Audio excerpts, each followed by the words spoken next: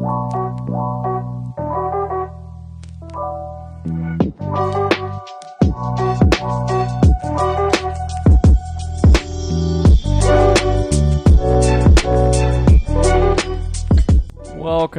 to the Baptist Broadcast. I'm glad you guys were able to tune in.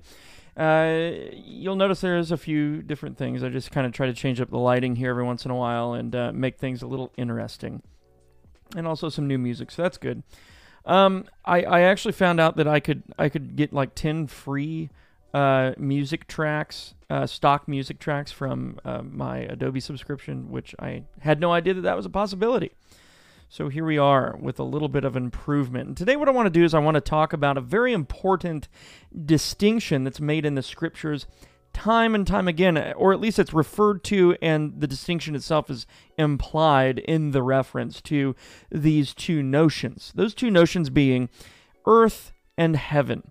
There's always this talk in Scripture, or even contrast in Scripture, between earth and heaven. I think it's very important that we understand what the contrast is, what the difference is, or the nature of the difference between those two things. Because if we get it wrong, we end up in something like Gnosticism. What Gnosticism taught, and its predecessor, Docetism, which was more theological in nature and less metaphysical, was that matter, or we might say in more modern parlance, physicality, was evil. It was something not to be desired.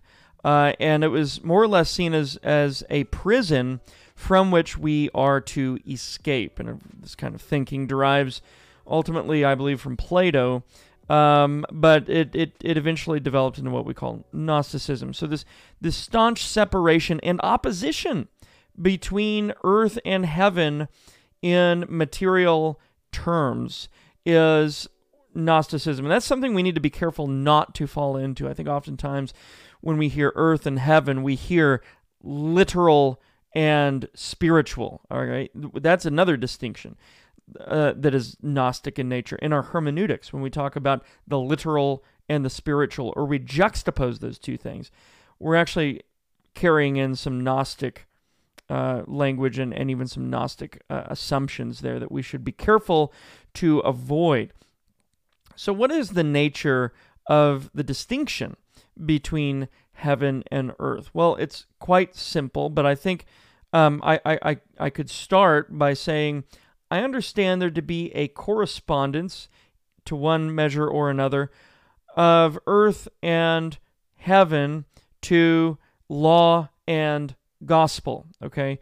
So when we're thinking about how something earthly comes to pass, and oftentimes you hear people talk about the earthly temple, or the earthly nation of Israel, or earthly possessions and all of this, earthly government.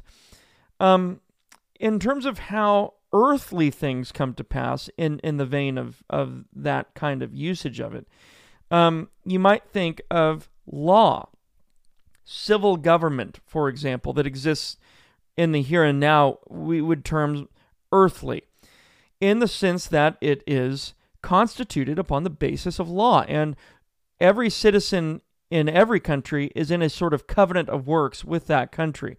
They must obey, or there will be penalties, right? That's a covenant of works. It derives ultimately from the Noahic covenant given in Genesis 8 and 9. And so that's one way to understand earthly in a legal covenant of works sense.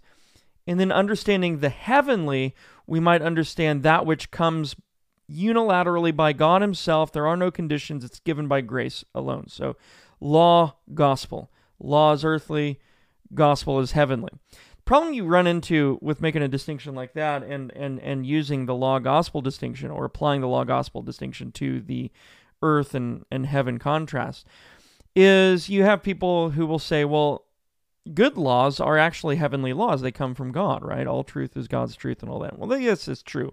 But in terms of how either earthly or heavenly things come to pass, how they are obtained by creatures or enjoyed by creatures, those things are to be seen, I believe, in relationship to law and gospel. It seems to be what the scripture insinuates. And you might understand this in terms of typology and anti-typology. So we understand that the law, especially the Mosaic law, gave or administered certain types which were intended to look forward to heavenly things and better things and greater things. The temple, the Holy of Holies, right? And the tabernacle before all of that. Those things were intended to look toward heavenly things, and we would call them earthly, right? They were earthly because they were constituted by virtue of law, and they came through the law. They were not new covenant institutions. They were old covenant legal institutions intended to point towards something other and greater. And so we might be able to understand the earth and heaven distinction in terms of the trying to understand where that beeping sound is coming. That's actually from my desk. I have an electronic a desk that raises and lowers, and I've been trying to figure out where that beeping has been coming from for a while, and it's right there. Anyway, we might understand the distinction between earth and heaven in terms of typology and anti-typology, right? So types are often visible and external, and those types, which are visible, external, earthly, give way to heavenly realities.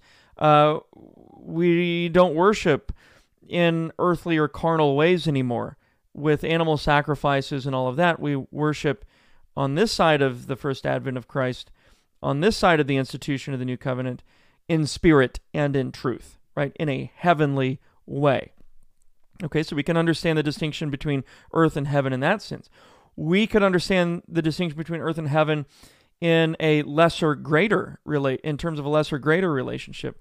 Earthly things are good, but they're not as great and as surpassing as heavenly things are. For example, the temple, the earthly temple, was good. It was something that was instituted by God. In fact, the design of it was revealed by God himself. So it was good.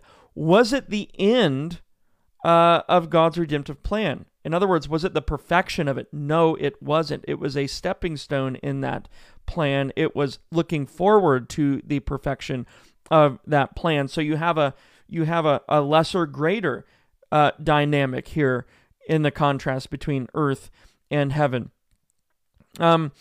We may, when sometimes Paul especially does this, uses the contrast between earth and heaven in relationship to sin.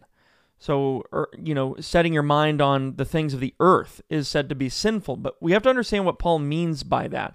He doesn't mean material possessions. He doesn't mean thinking about, your material possessions and how to steward them and how to even grow them in some sense and invest them wisely. That's not what he's talking about, because he defines what he's talking about in places like Colossians 3:5, where he says, "Put to death your members which are on the earth." Now, he doesn't mean to cut off your feet, which stand upon the earth, right? God's creation. What he means is put to death fornication, uncleanness, passion, evil desire, and covetousness, which is idolatry. Those things are sins. And so what he's understanding earthly things to be here are not material things, but are sinful things. In Philippians 3:18 through 19, "For many walk, of whom I told you often, and now tell you even weeping, that they are enemies of the cross of Christ, whose end is destruction, whose God is their belly." Okay, this is greed. It is covetousness, and whose glory is in their shame. So they find glory in their sin, who set their mind on earthly things. Now, he's not there talking about just the thinking of and considering your material possessions. He's not thinking, Paul's not condemning people for oogling at a sunset, right? Or for spouses enjoying one another's company and thinking that one another is a beautiful person, right? That's not what Paul's not getting at that here. So Paul's not being a Gnostic, in other words. He's not saying that these material possessions are bad, because that's not what he means by earthly things.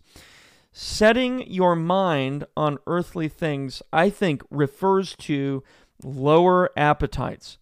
In the Middle Ages, this was a popular distinction, and it's one that we would have done well to keep.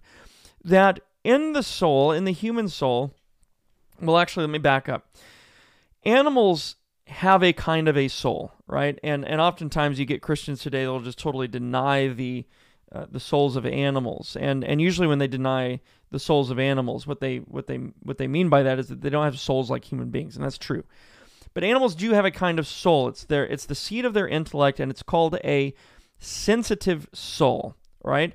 And it's what modern scientists call the instinct, the faculty of instinct in an animal's thought process.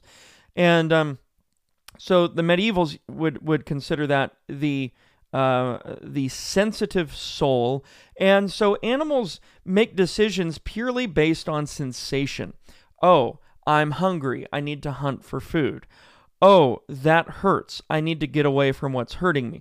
And they we need to procreate and pass on our genes and all of this. There are all sorts of sensations that animals experience that they move and live according to, right? And that's all they move and live according to. It's just a sensory soul that guides them, we might say. And we might just understand that as a collection of lower appetites, things that are here on the earth, concerned only with what's right in front of your eyes, and understood through sensation only. Humans have that ability. They actually begin thought with that ability. All knowledge begins in the senses. But it doesn't end there for the human being, because human beings can think of much higher thoughts, and the knowledge that they gather from creation actually doesn't end with just knowledge of material things. It actually takes our thoughts higher. For example, the contemplation of a sunset. We don't just look at the colors and apprehend the colors of a sunset and the sun. We move beyond that to express an impression of beauty, right? And oftentimes, those who aren't suppressing the truth and unrighteousness constantly allow that sunset to take them toward thoughts of God, right?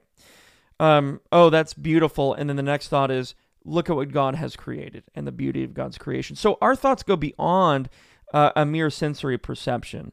They go on to higher appetites. However, what sin does is it dethrones the human being, so to speak. It causes men. We can think of Nebuchadnezzar in the kind of animal state that he was delivered into, that he behaved like a beast, right? And that's what sin does. It actually causes man to degrade himself. This is why when you look at society and things like transgenderism and bodily mutilation and living according to passions and lusts and sensation only, right? They are dehumanizing themselves to the extent that they live like that. So earth and heaven can also refer to earthly concerns, and that's all you have, in which case you've basically made yourself into an animal. And not only earthly but heavenly concerns that we are to be aimed toward, that we are to love and pursue, right? We're to not only have earthly affections and or earthly appetites, but we're to have these higher appetites for godly heavenly things. So I hope that this was a helpful kind of a survey of this distinction between earth and heaven. And of course, if there are any questions, you can let me know through email on the website joshsummer.org. Contact me there. If this video was helpful, please give me a thumbs up. If not, give me a thumbs down. And if you're in the mood, press that red button, subscribe, and get on the channel so you have continued notifications. God bless you guys.